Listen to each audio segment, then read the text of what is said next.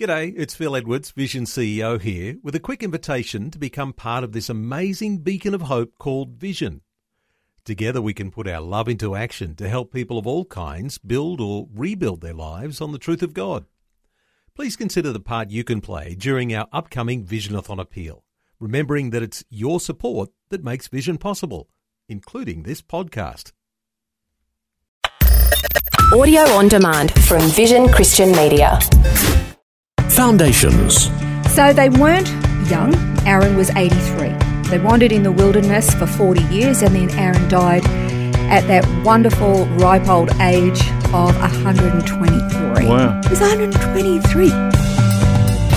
Foundations. Understanding the Jewish foundations of our Christian faith. With Robbo Robinson and Mandy Warby.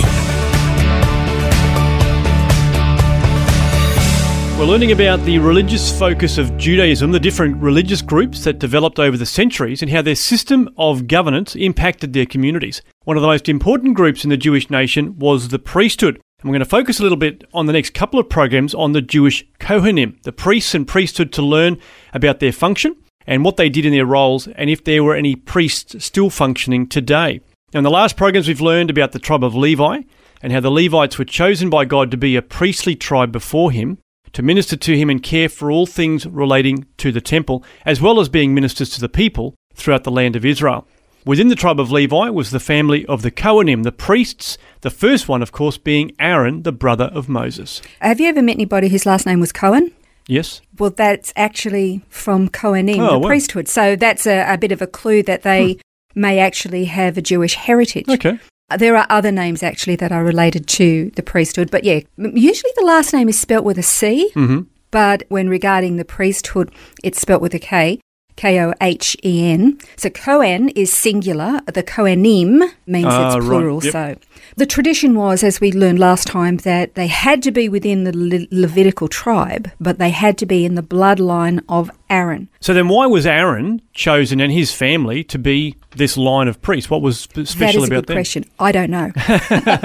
I do have a hypothesis. Can't prove it. I don't know. But I have a sneaking suspicion that, remember when God says to Moses when he's out in the wilderness, I want you to go and I want you to approach Pharaoh, tell him to let my people go. And Moses argues uphill and down dale about why he shouldn't be the one. That's right. And in the end, God gets frustrated with him.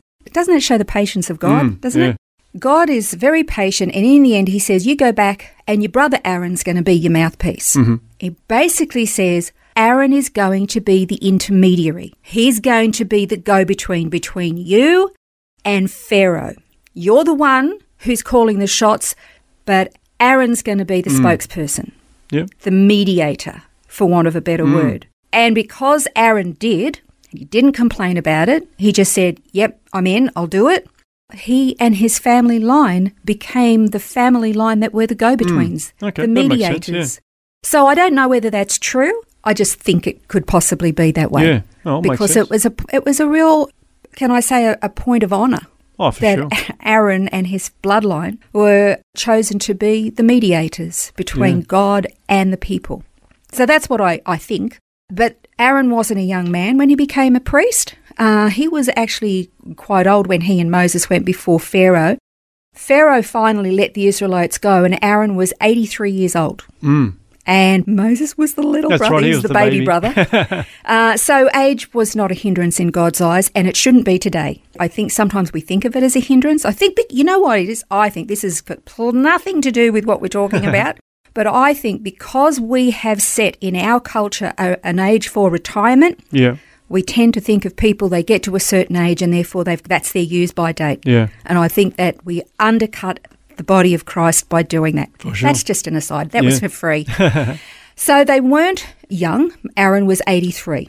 They wandered in the wilderness for 40 years and then Aaron died at that wonderful ripe old age of 123. Wow. He was 123. Can That's you imagine amazing. an elderly gentleman like that Yeah. just roaming around in the desert Yeah. for 40 years? That's amazing. So being that they were that age, I mean, was being a priest an easy job? Because you could imagine someone at that age would have been, I mean, maybe not frail, but certainly not able to do all the heavy lifting that the younger guys did. So what was actually involved? Was it an easy job being a priest? Oh, you might think so, because the rest of the tribe of Levi, they actually had a lot of the heavy work with maintaining the temple and keeping it clean, and the cooking of the showbread and the incense. I mean, they had a lot of work to do. And then when they were spread throughout the land, they were there to minister to the people. They worked hard, but it was not an easy job. And can I just say, it was probably a bit of a scary job, because you had to have all your ducks in a row before you went into the temple and you offered sacrifices, because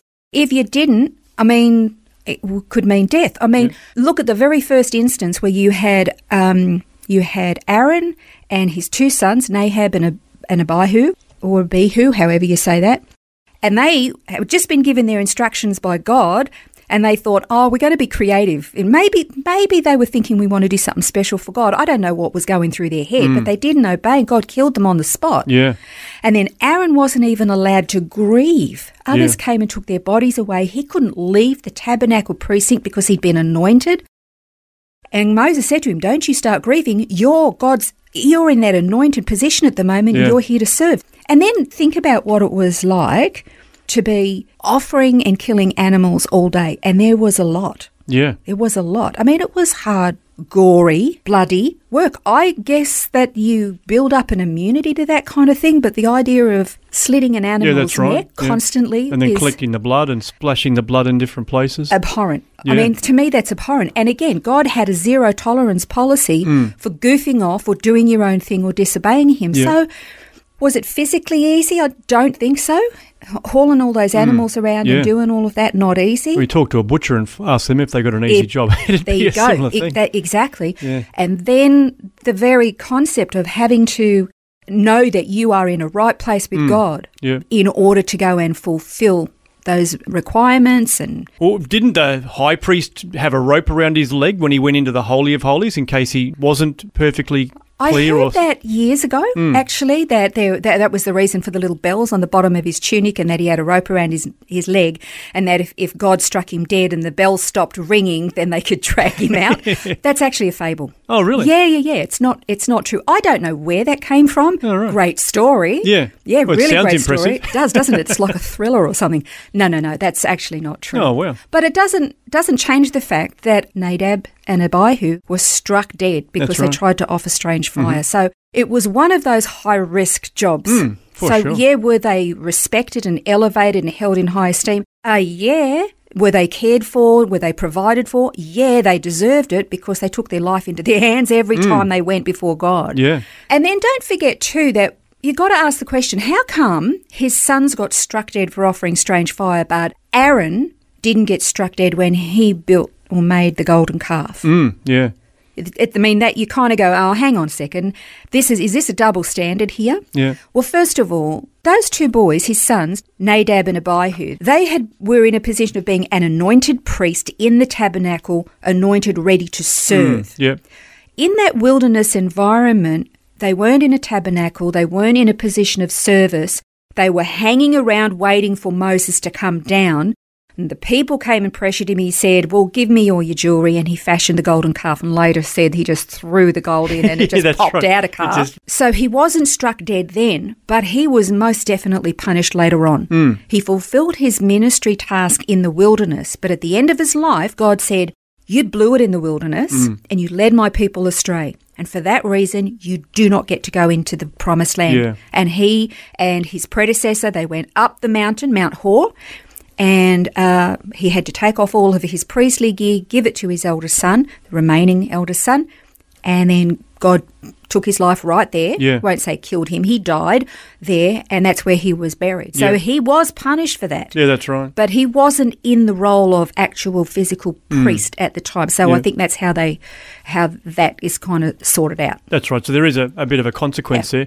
That story, by the way, is found in Numbers 20, verses 25 to 29, where God says to Moses, take Aaron and his son Eleazar and bring them up to Mount Hor and strip Aaron of his garments and put them on his son Eleazar. So Aaron will be gathered to his people and will die there. So Moses did just as the Lord had commanded, and they went up to Mount Hor in the sight of all the congregation.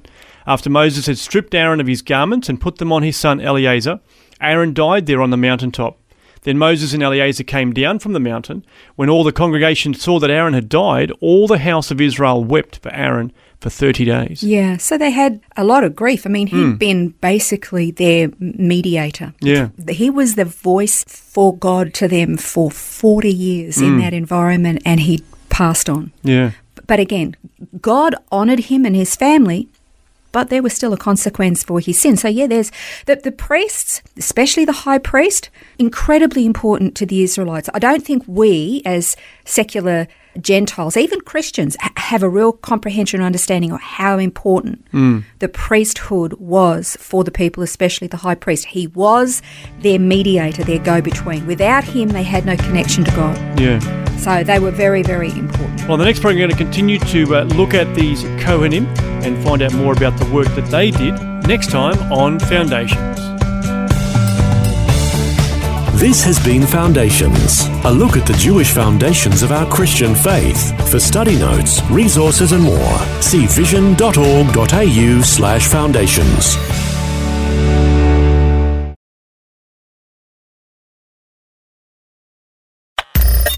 Thanks for taking time to listen to this audio on demand from Vision Christian Media. To find out more about us, go to vision.org.au.